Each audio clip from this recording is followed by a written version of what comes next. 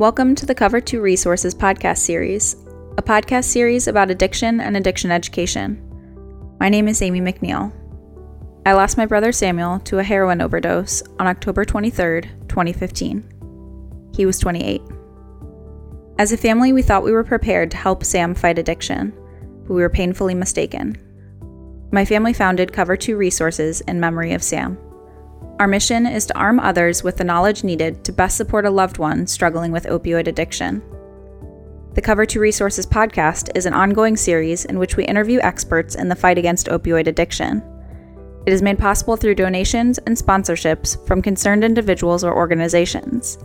If you want to help in the fight against opioid addiction, please consider donating or sponsoring the Cover 2 podcast.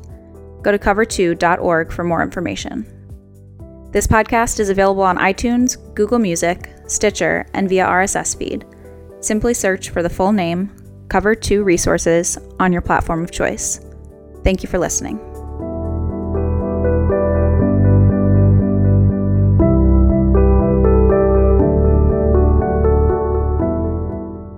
Hi, my name is Greg McNeil. I'm the founder of Cover 2 Resources. I'm here today with Mark O'Brien. Mark is Baltimore's Director of Opioid Overdose Prevention and Treatment. Mark, welcome. Thank you so much, Greg. It's a pleasure to be here with you. Okay. Many U.S. cities have first responders carrying the heroin antidote, naloxone. But in Baltimore, they have a loftier goal of getting the life-saving drug into the medicine cabinet of every single resident. Can you tell us about the impact the opioid epidemic has had in Baltimore, first and foremost, before we get to that innovative program that you're leading, Mark? Absolutely. So like the rest of the country, we are experiencing an epidemic of overdoses and overdose deaths in our city. In 2015 in Baltimore, we had 393 overdose deaths, and about 90% of these are related to opioids. This year alone, we've had 290 deaths in January through June. Now, in the first quarter of the year, we thought we had kind of turned a corner. We saw a small reduction in the number of overdose deaths in our city. And then in April through June, we saw that the number just skyrocketed. And the culprit here in Baltimore right now is fentanyl. Like a lot of the rest of the country, we're seeing these synthetic opioids that are just killing people left and right. And so 4 years ago, we had 4 fentanyl-related deaths in our city, then 12, then 72. Last year, we had 120 fentanyl-related deaths. And this year in Baltimore, so far through June, we've had 149 fentanyl-related deaths. And these numbers, of course, can be a little abstract. But what this means really in our city is that every single day, there's somebody losing a lost loved one. These are our mothers and fathers, our sisters, brothers, friends, neighbors, sons and daughters, coworkers. I think about the fact that this means that every single day there's a table in our city with an empty seat. And so that's really the magnitude of the issue that we're dealing with is both a high number of deaths and that every single one of these deaths is a tragedy. Yeah, wow. So for this new program, that could make a big difference, and hopefully it'll make a dent in the loss of life that you're experiencing in Baltimore. So the new program, it has its roots in a program that's been around for a while, and that's to propagate naloxone throughout the community. And you called that Staying Alive. Can you tell us a little bit about the beginnings of that? Yeah, so Staying Alive has been around for, I want to say, about 8 years.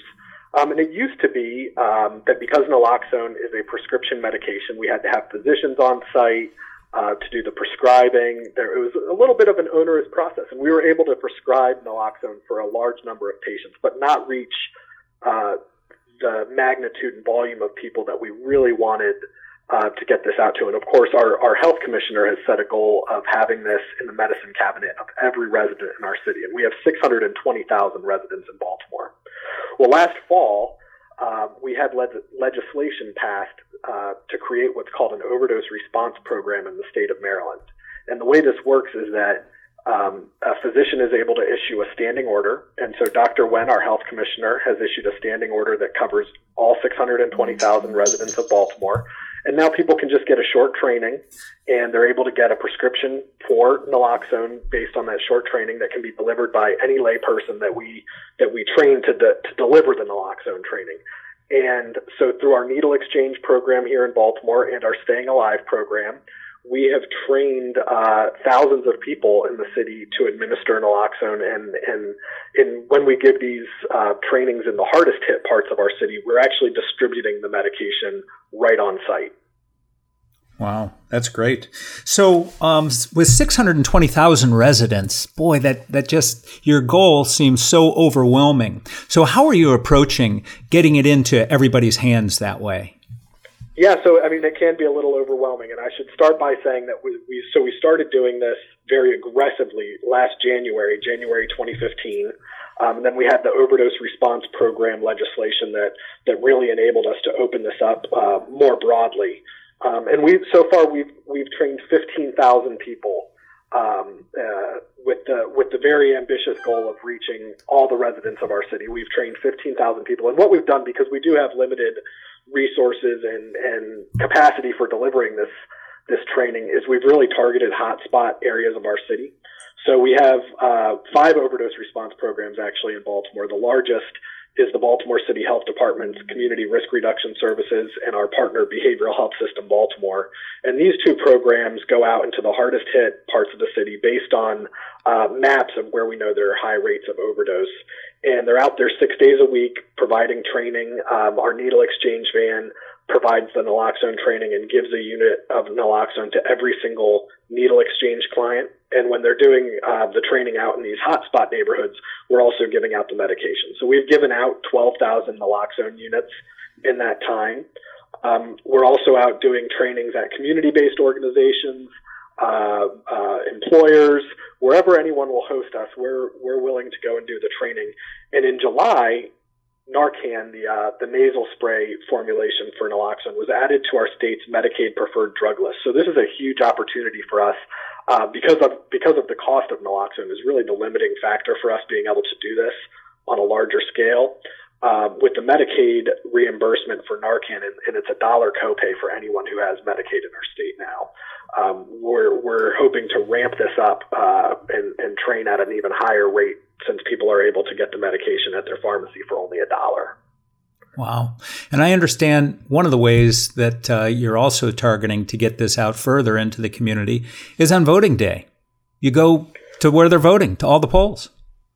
That's exactly right. We started doing this for the primaries this past spring, and we'll be out there again. We think that's a great way to reach people. Another thing that we've recently done is implemented a volunteer agreement where members of the community can sign an agreement to make sure that they're adhering to the procedures that the state requires, that they're getting us the appropriate paperwork, and we're going to start letting volunteers go out into the community to their places of work and conduct this training under our overdose response program. So we think that's another way to really reach more people. Sure, absolutely. So, Mark, any idea how many lives have been saved so far because of your program? Yeah, so like I said, we've distributed 12,000 units of naloxone, and when we do that, we ask everyone to come back and let us know if they use it. And so we do get reports back. We assume that this is actually kind of a low count because not everyone who we distribute naloxone to is going to come back and let us know. But we've received reports of 428 overdoses that members of our community have reversed since January 2015. Wow. And so, as I mentioned, that can be an abstract number, but we are literally talking about 428 families that are not mourning a lost loved one, that are still whole because of this effort. Wow, that's terrific. So what have been the challenges that you've had to overcome and hurdles you've had to overcome in getting this program going in your community? So frankly, the biggest challenge is that medication is costly. So a lot of public health interventions, a lot of varieties of programs, the largest expense you're usually talking about is staff time. But with this kind of program, the largest expense is naloxone.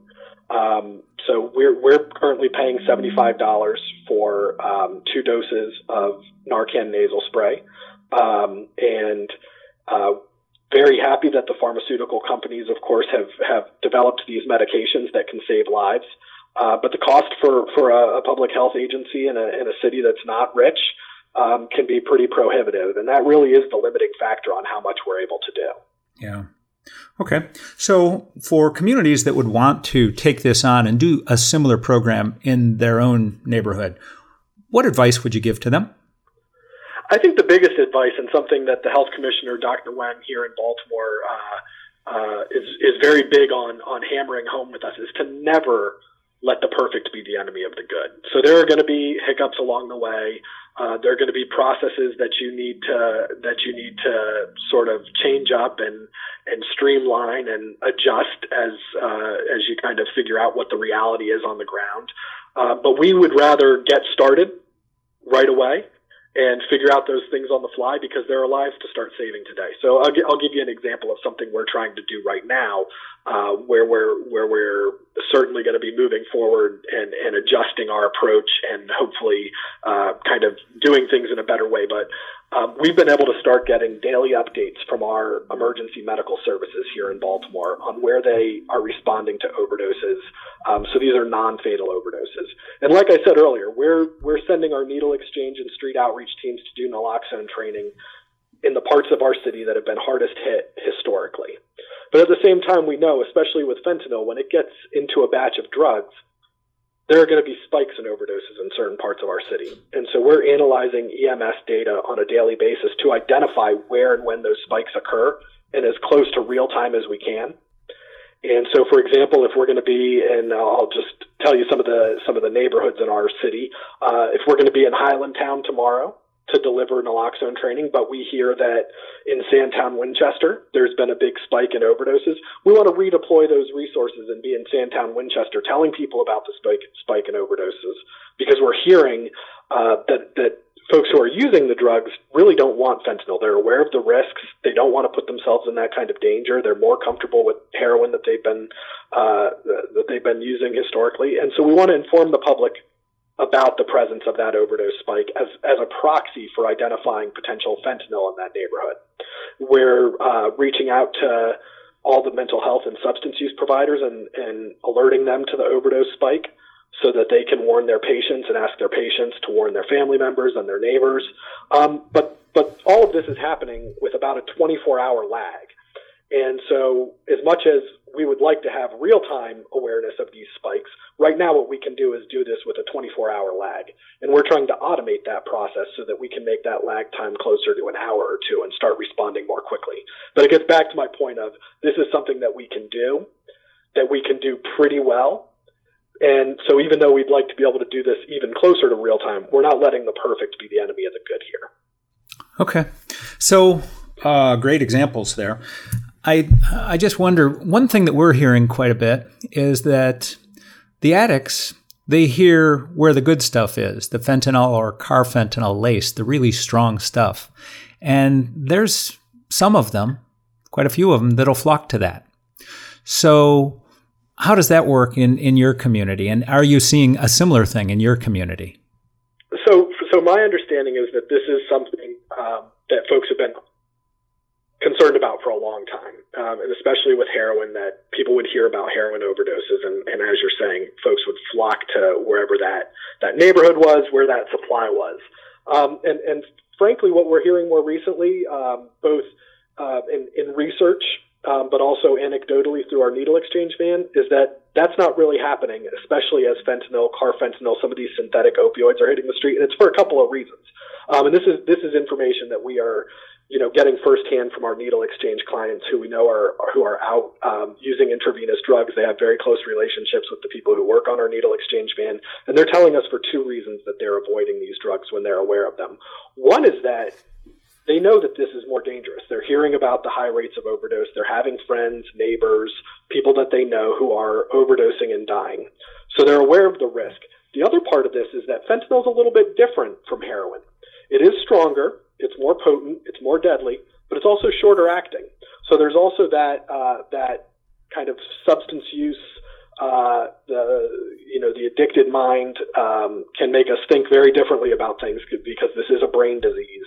And they're seeing this as also not something that they want to get, and they're frankly feeling a little ripped off from when they find out that that's what they're getting because it's a shorter acting high. Wow, that is new information.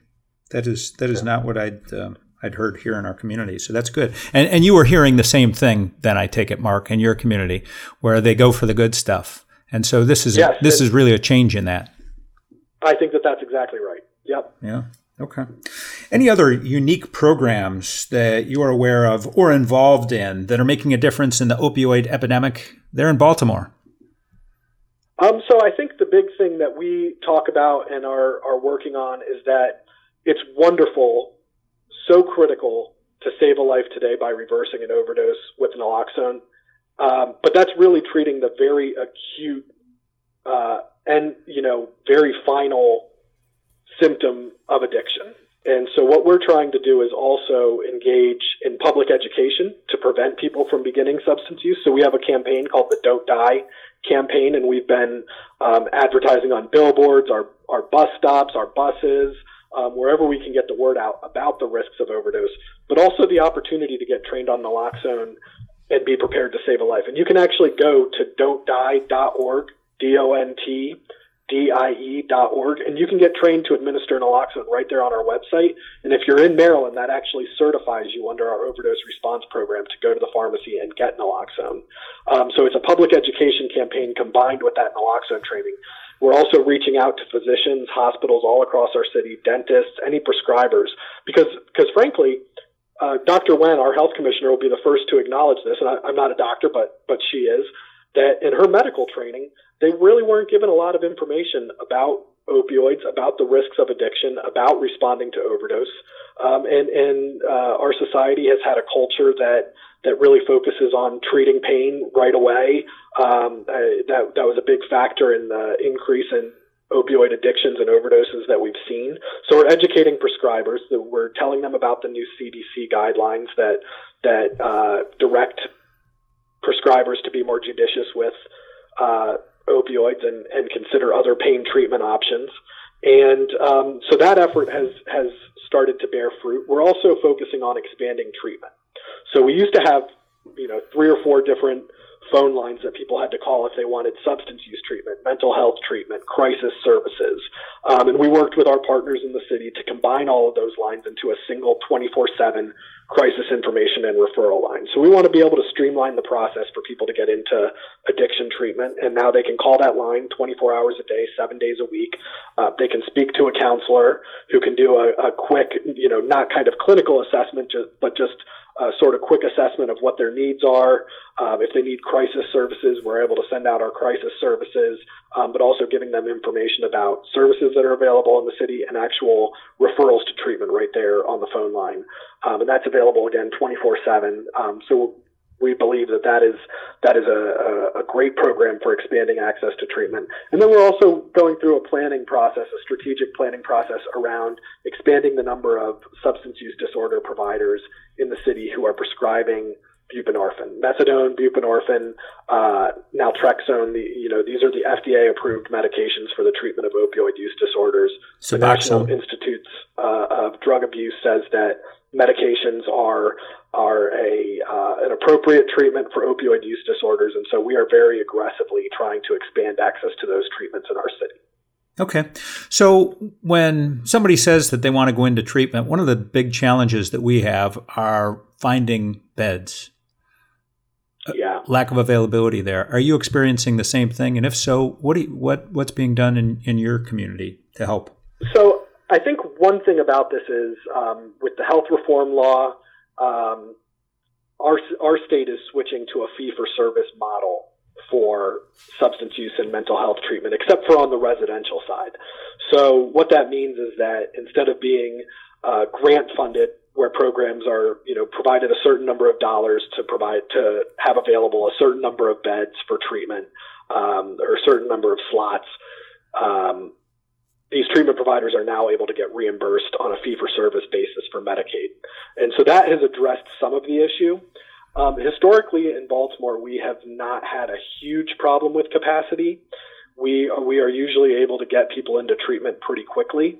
But I think where we do see kind of some discrepancies is that there's a wide range and a lot of variety in the quality of treatment that people can get. So I think that's kind of the hurdle here, is making sure that while we have great capacity for addiction treatment, we want to make sure that all of our providers are giving the highest quality of care.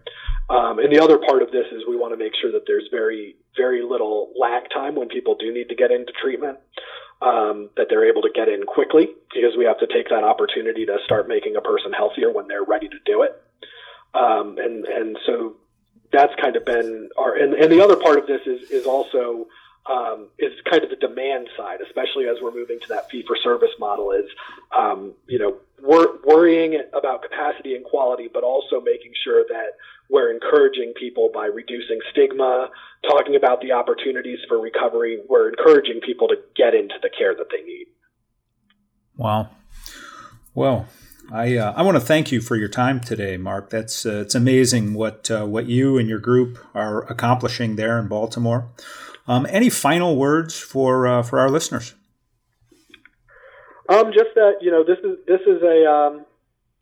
this is a public health emergency that we're facing across our country, and when we see other diseases causing the magnitude of destruction that opioid use disorders are causing in our country right now, the resources that are dedicated to these problems are enormous.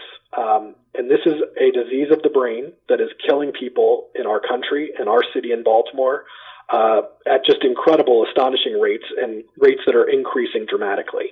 And we need resources that correspond to the magnitude of this problem. And that means city resources, state resources, federal resources, private resources. We need an all-hands-on-deck approach that says that this issue is as important as the lives that we're losing. So true. Well, thank you, Mark. Thank you so much for having me on, Greg. I really appreciate it. Okay. We've been visiting today with Mark O'Brien, Baltimore's Director of Opioid Overdose Prevention and Treatment. My name is Greg McNeil. I'm the founder of Cover 2 Resources. Thank you for listening to this podcast.